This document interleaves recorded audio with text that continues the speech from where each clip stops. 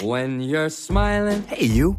Bubbly sparkling water is crisp, refreshing, and perfect for any occasion. Kind of like my voice, but in a can. No calories, no sweeteners, all smiles. Bubbly. Crack a smile. This episode is brought to you by Google. Google's two-step verification was built to secure your account and help prevent cyber attacks, even if your password is compromised. That's why Google has made it easy to sign into your account with this additional layer of protection. Just one tap and you're in. Learn more at safety.google.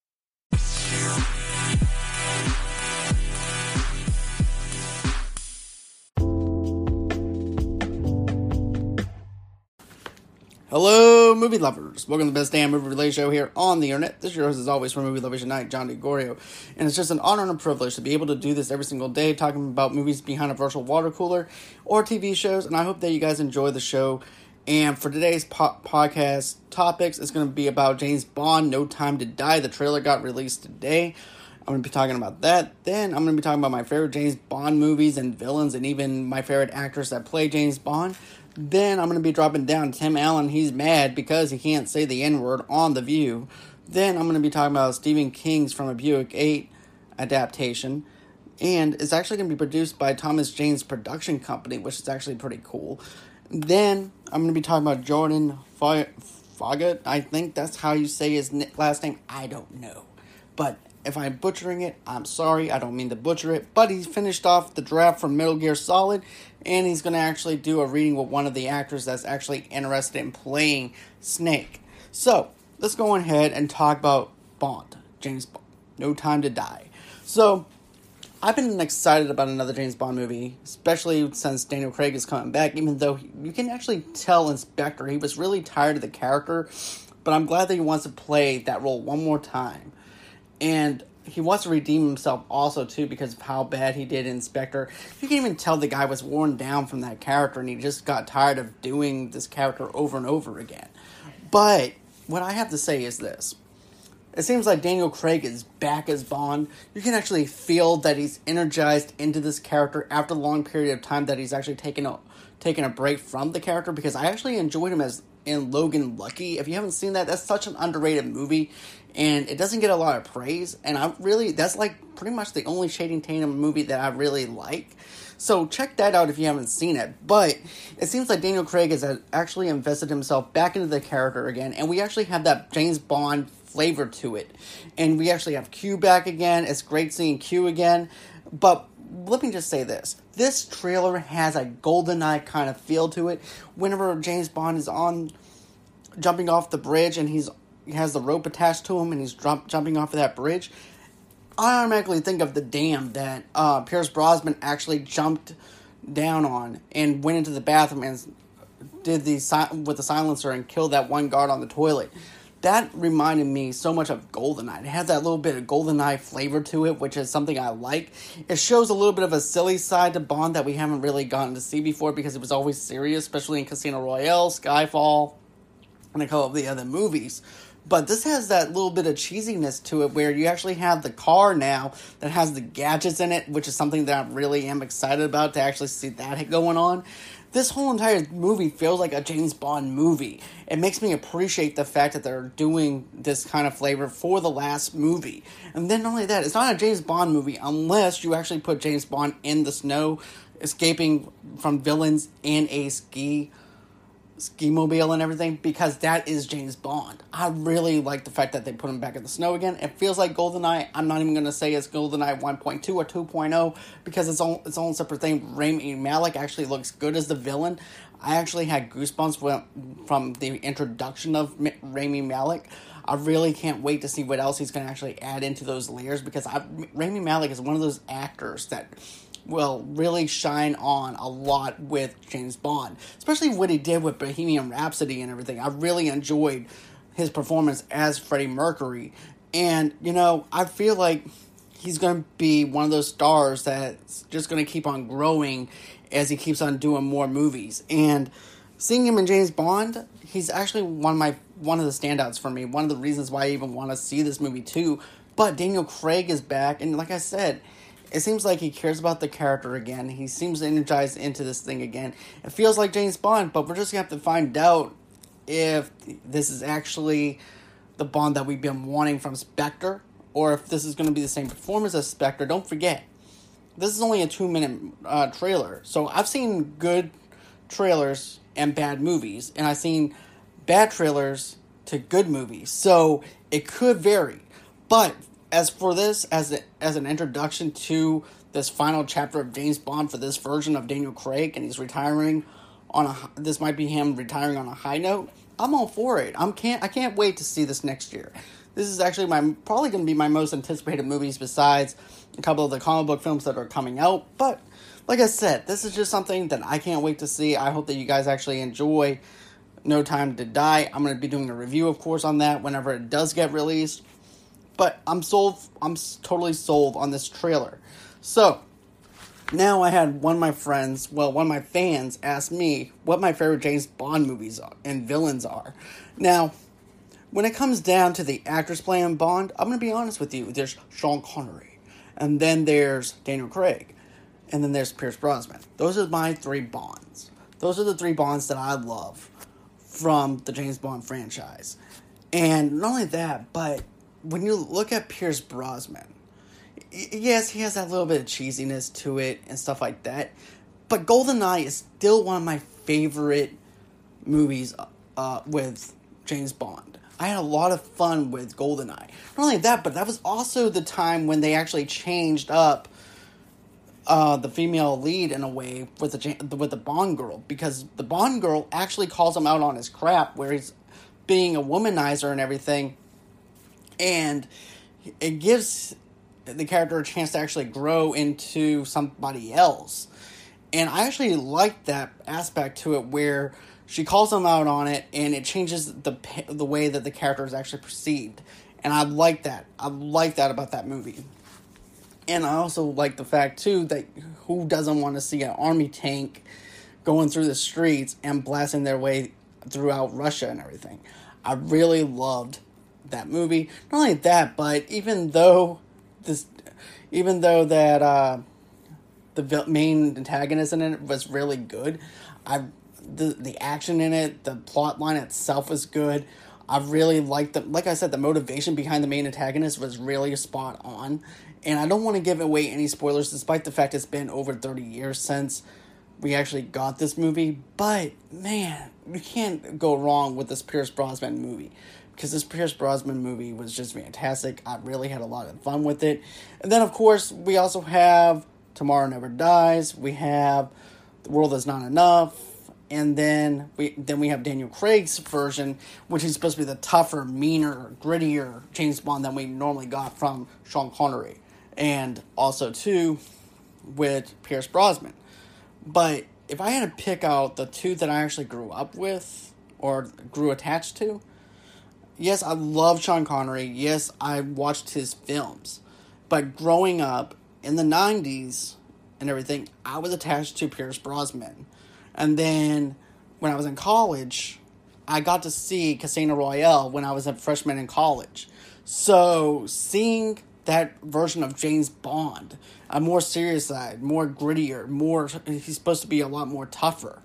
I really love that aspect and those layers that Daniel Craig gave to James Bond. And then only 2, but he also developed feelings for the Bond girl, which is something that I wasn't expecting from a James Bond movie. Like I said, maybe GoldenEye paved the way for them to be able to change that character up to where he actually gives a damn about the girl that he's with, instead of just giving him another Bond girl, or she winds up dying and then he goes, oh well, I'll just go on ahead and go with another Bond girl. But no, they went on ahead, they gave him one Bond girl in this whole entire movie. And the way they did this, the motivation behind it and everything else just was fantastic.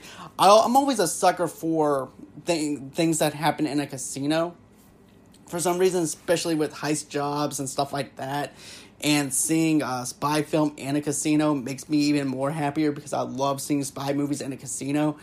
I think it might be my Italian side showing up a little bit or whatever, whenever it comes down to on that level. But that's what I love about spy movies and everything, is the fact that, you know, we have this corruption going on within the casino. Something's happening. We don't know what it is, but James Bond's going to find out about it. And that's what I loved about Casino Royale. Skyfall had a lot of layers to it, especially when you look at the villain that was in that movie altogether. And Skyfall and Casino Royale are my two favorite ones. And Spectre, forget that movie, because you can even, like I said, you can even tell that he was actually done with this character. He really didn't care. Even the part where he's on the rooftops at the very beginning of that whole entire thing, where the Mexican holiday where they actually worship death, and they're jumping through rooftops, and it's like, okay, 1 hop, 2 hop, 3 hops, explosion. Okay, go down and land on a car. Gets back up, and that's it. It's pretty much routine for him. There was no excitement, no motivation behind his character at all. You can really tell that he wasn't into it. Not only that, but they gave Batista nothing to do. And I was expecting him to be the main antagonist. And that's what I really wanted, was him to be the main antagonist. Even though he says he's not the strongest actor or whatever. But I feel like that if they gave him a little bit more to work with, he would have been a great main antagonist. Sorry, I got a little bit tongue-tied. But I feel like this is actually one of those movies that was actually the least liked Bond films. And that's not a surprise, too, because every Bond film has one of those movies where there was least liked. So there's that. Then, now I'm going to talk about my favorite villain in the James Bond movie. And I only have one villain, and that villain is Jaws. Jaws was one of my favorite villains. Yes, I know it was in that old school flavored James Bond time, but just seeing the sharp teeth, those razor teeth, and there was just something dark and gritty about Jaws that I haven't seen when I was a kid or anything like that. And I was just glued into his character, and it made me want to like his character because of who he is. And I was winding up rooting for Jaws rather than James Bond, which is actually kind of a shocker coming from a 11-year-old watching this film for the very first time. But Jaws is actually hands down one of my favorite villains when it comes down to James Bond villains. Now I'm going to talk about Tim Allen. And let me just say this. You know, I've been talking about racism a lot lately, and guess what? I'm going to be talking about that a lot more, because I feel like that I need to actually talk about it. And I really stand on those principles where white people shouldn't be saying the N-word. And he's mad at the fact that he can't say the N-word on The View. And my thought process is this. There's certain words that you don't say when you're white and everything. Despite anything else that you may believe or whatever. I never used the N-word before, never will. I don't like that word. I can't stand that word. I can't stand when people go, well, there's a difference between the N's and the black people. No, that's just like saying, let's just use this for example. Let's say someone calls you a cracker, and then black people say, well, there's a difference between crackers and white people. No. It's just one person's. There's a shitty person in everyone, and everything. They're all this. People are all the same. Nobody is different from anybody else, or anything. Everybody bleeds the same way. And to say that, N's are there's a difference between N's and black people. No. You don't do that to people, and then tear them down like that. There are shitty people and there are good people. There's no in between of that. Either you're a shitty person or you're not a shitty person. Pick your battles. That's what I'm trying to say. But to go ahead and put them in a different category, put people in a different category, and say that no, you don't do that. And not only that, but like I mentioned before, what happens if black people wind up saying, well, there's a difference between crackers and white people? Which would mean that there's bad white people, so we're going to call them crackers. So therefore, there's good white people, so we're just going to call them white people. No. You don't ever put people in separate categories at all. And I can't stand when people do that. because we all bleed the same. We all have different personalities and stuff like that. But racism is taught. It's not something that you're born with. And for you to go around and saying the N-word because you think that you need to say the N-word, heck no. Heck no, you don't need to say that word. I don't feel like I need to actually say that word. And another thing, too, is there was somebody that I knew that was an upcoming independent rapper that I knew. And get this, he's a white rapper. And the guy who's actually helping him make his CD said this. His producer said this. And also his manager said this. You never say the N-word on your music. Even though he had no intentions of saying it, but it was the whole principle of the fact that there would be a huge backlash if he winded up saying it. And he would actually lose his fans by saying that. So therefore, there's repercussions for saying that word. So I like the fact that they called him out and said, look, I know that you're not thinking about saying that word, but we have to talk about it and address it anyways.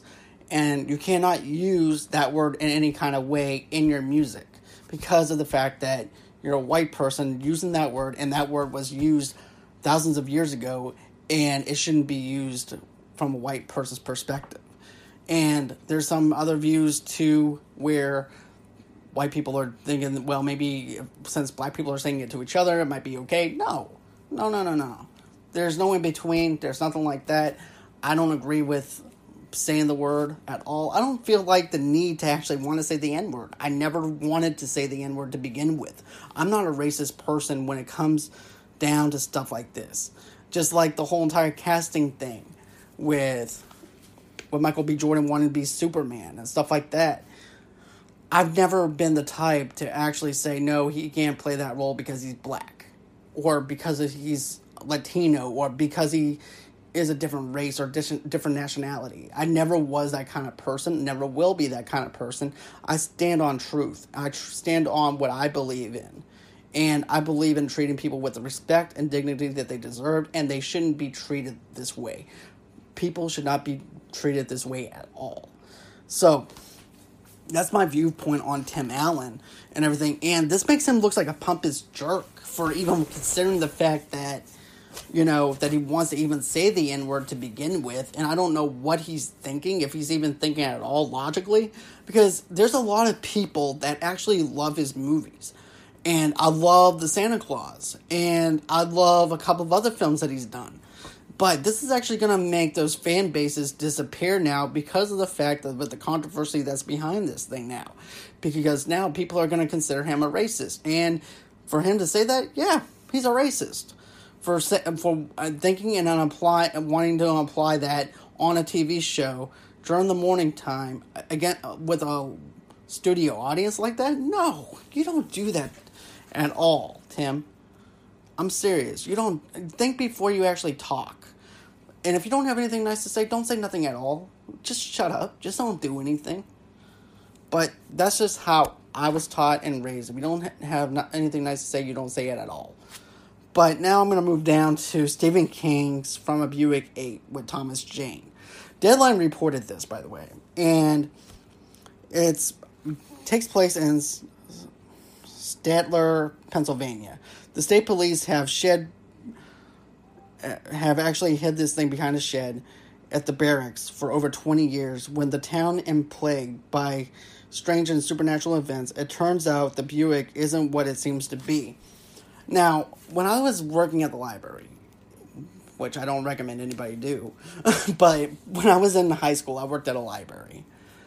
And I also worked at a video store. But I remember having to check this book back in, and I didn't even have a clue what this book was even about. I'm a huge Stephen King fan and stuff like that. I never really dug into what a Buick 8 was about. So I asked one of the librarians. I think she might have been drunk. I'm not sure. But I asked her. I said, what is From a Buick 8 about? She goes, oh, it's a sequel to Christine. I'm like, even I was plundering that. I'm like, really? So that's what it's about? And it seemed kind of odd, but I didn't question it or anything. I went on ahead, put it back on the shelf, And I should have checked it out that day, but I didn't. Don't forget, I'm also young and naive during that time, so I really didn't think about actually checking it out. But now it's one of those books that I really feel like I have to check out. But I'm just hoping that this isn't like an alien kind of invasion type thing where the car is taking over or anything like that and just killing people. I hope it's not that kind of supernatural effect to it. I'm hoping that it is kind of like Christine in its own way without relating anything back to Christine and the way the car is. I'm hoping that this is just a car that kills people opposed to a car that changes people's attitudes and stuff like that for the love of the car that person has. Because I would like to see that versus the same old cliche thing that we actually saw from Christine. Because it makes some aspects kind of fresh versus something that we've already seen before. But I really thought that, From a Buick 8 might actually be a pretty good movie. And I'm glad that Thomas Jane's production company has actually wanted to take a chance on this Stephen King adaptation. And it's been a long time since Thomas Jane has actually been in a Stephen King movie. Yes, Thomas Jane's actually going to be in this movie as well. And the last time we actually saw Thomas Jane in a Stephen King movie was The Mist. And we all knew what happened at the end of it whenever that ending happened. And it brought tears to my eyes on that ending because I wasn't expecting it. I was expecting a happy ending with this family trying to escape this town from those aliens, and then it winds up backfiring at the very end. And I was not expecting at all. My jaw dropped open when I saw that ending because I was not expecting it. And I know that the ending in the book is completely different. Yet again, I haven't read the book The Mist. But it's on my reading list to read that, to read the Buick From a Buick 8 and also to read The Mist. But aside from that, I'm excited that Thomas Jane's back in this movie. I'm excited about a Buick 8 being into an adaptation with Stephen King. And I'm glad that we're getting Stephen King based stuff again because for a while, they kind of put Stephen King stuff on a back burner for a while. And now all of a sudden it seems like ever since Stephen King's It came out, it's just been Stephen King stuff, Stephen King, nonstop. And I love that fact. And I'm not even fatigued of the fact that we're getting more Stephen King stuff. It makes me even more excited. As a matter of fact, CBS All Access is going to have the Stan miniseries that's being rebooted. And Marilyn Manson's in it. He's doing the music for it. And I'm not going to be able to see that because I can't afford another streaming service. I already got Disney Plus, Hulu, and Netflix. So that rules that out. But even if I can't see it, it still makes me excited as a Stephen King fan to be able to know that they're actually making certain TV shows from Stephen King's adaptations. So that's my whole entire take on the Buick 8. Let me know what you guys think about it from a Buick 8. Now I'm going to be talking about Jordan Vogt. I think that's how you say his name. But he just got done finishing his draft for Metal Gear Solid. And I'm going to say this. I remember playing it on PS1 when we actually had like a 3-disc set, or maybe it was 4-disc. And I remember playing that game and just falling in love with it. And the graphics for that time was ahead of its time. And now that I'm looking at it, whenever we did the whole entire flashback scene with one of the games, I'm like, oh my god, I played this thing. The graphics looked horrible now compared to what they were back then. Back then, I thought this was the greatest game on earth. I thought the graphics were really good. It was really good standout and everything because it's something new. It was something fresh that I haven't seen before. And I fell in love with the game. I fell in love with the heroes, the villains, the plot. And, Liquid Snake and Solid Snake, those were my favorite heroes and villains. And, I've played every single Metal Gear game ever since. And I'm in love with that franchise. And see that he's actually wanting to do this and he's passionate about it. Matter of fact, a couple of months or maybe last year, I remember reading an article where he said he was actually going to be doing it. And this is actually the first draft for that movie. It's been through a lot of changes, a lot of stuff, trying to make this thing as perfect as it can be. And I'm glad that they're taking their time with it rather than rush it, because if they wind up rushing it, it would wind up bombing really bad, I believe. Or we might not even care about a Metal Gear movie if it was rushed. But considering the fact that they are taking their time, and also too, the company that was behind Metal Gear is also behind them as well, and it's actually going to have that kind of feel to it, to Konami, I think that the name of the company was. But to see this on the screen, I'm going to be geeked out. I'm going to be stuffing popcorn in my face watching this movie on opening day. This has a good sci-fi feel to it, a good action, military-based film to it. It's going to be a really good movie once this thing is completed.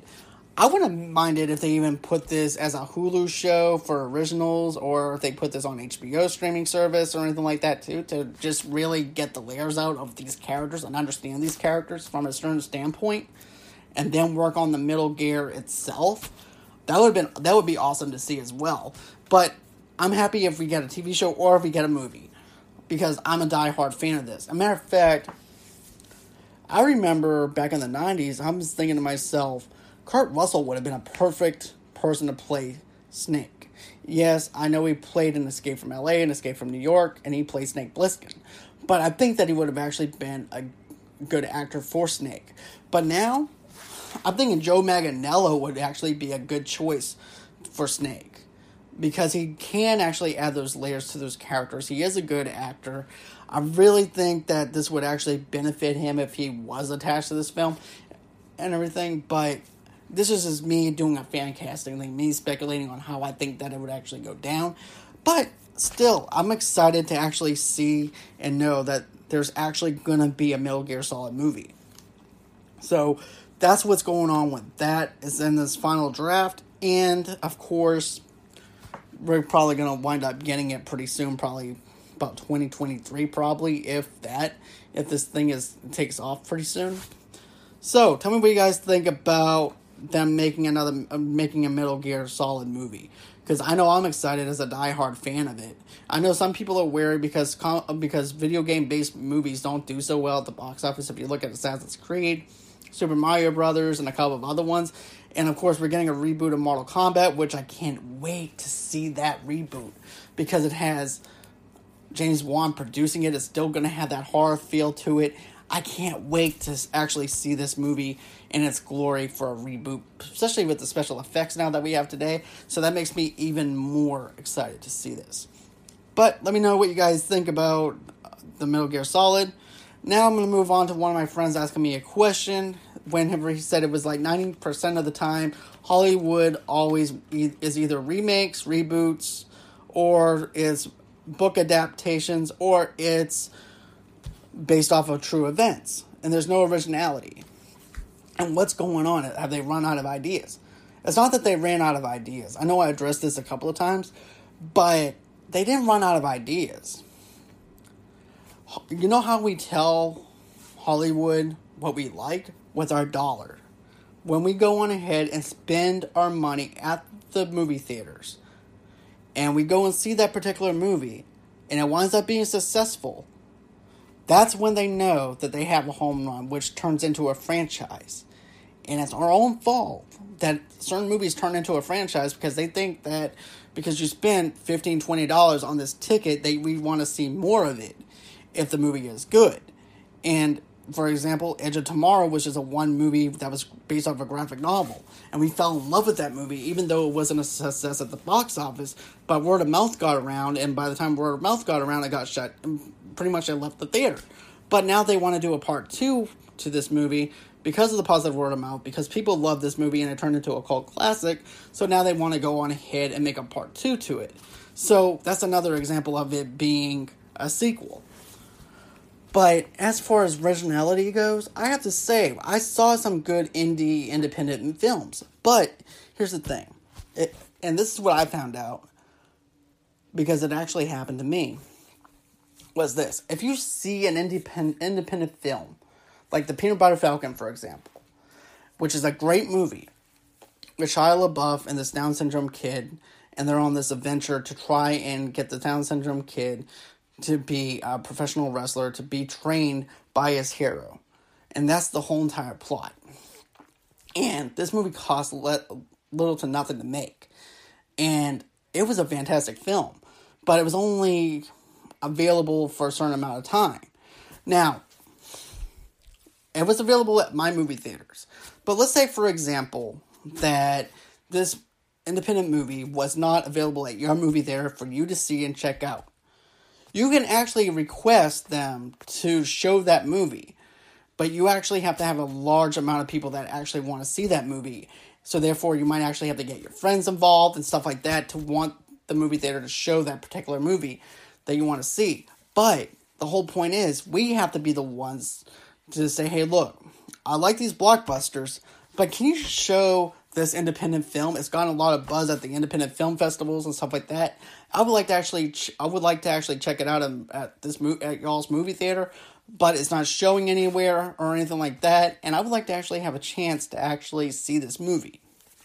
9 times out of 10, movie theaters will actually go ahead and put it out for like a limited time for people to check out.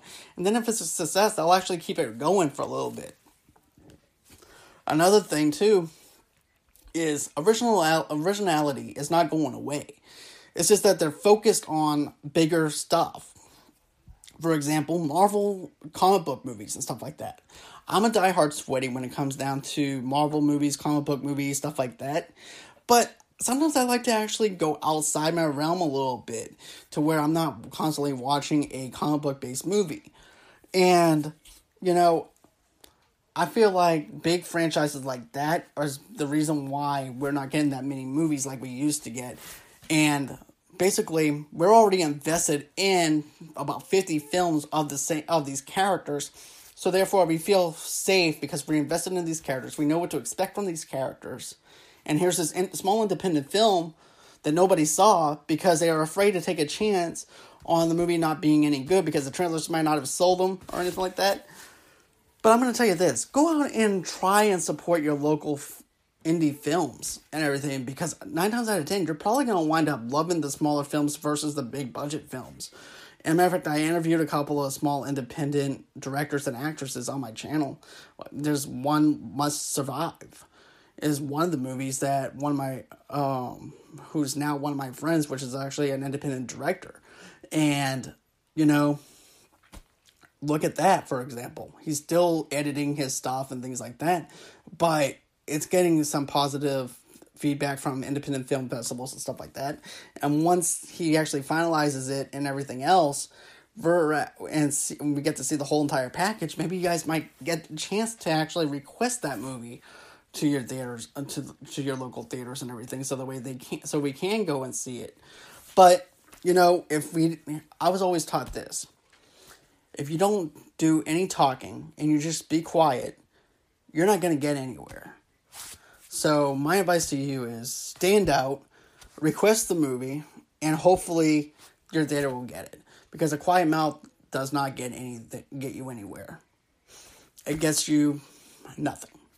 So that's my advice as far as that goes, as far as independent films go.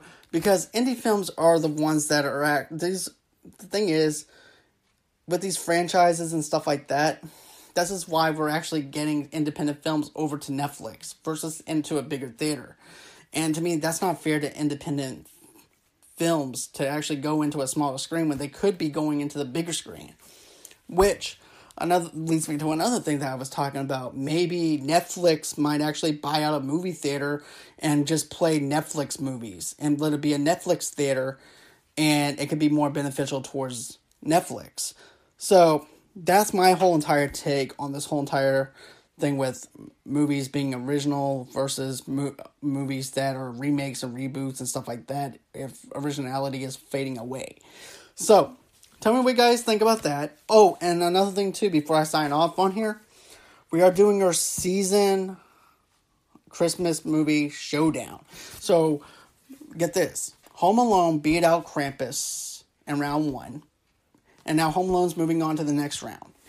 Now we have Tim Allen's. I know that I just said what I had to say about Tim, but, you know, it's Christmas time. Kids are not paying attention to all this stuff. We are. But we grew up on Tim Allen's 1993's The Santa Claus. And it's facing off against A Christmas Story. So if you guys want to go on ahead and vote for that, you guys can. It ends for that round. It's going to go all the way through next Wednesday. So make sure you guys go on ahead and vote. Right now it's a very split. It's 23-23 right now. And I would like to actually see what movie is actually going to be the final bout. I want to see which person slugs out who first. So go on ahead, vote on that. And then on my 100th podcast episode, I'm going to be giving away digital codes for movies and stuff like that. Just a little thank you for supporting my podcast channel as well as supporting my movie page as well for all these years, because I had the movie page open for 5 years and I had this podcast open since July and it's just been taking off ever since. So this is my little thank you to you, the fans, and I want to do something special for my 100th episode. So with further ado, if you love what you hear, share this with your friends, share this with everybody, and of course go on ahead and if you want to send in a voicemail, please do so, because I'd like to actually hear what you guys have to think. And also, too, if you have any questions regarding my podcast or anything like that, or if you want me to talk about a certain topic, send me out a voicemail and everything. I'll be glad to go on ahead and take a topic for that for the next episode, as well as movie or TV related question as well. So, anyways, until next time, bye-bye.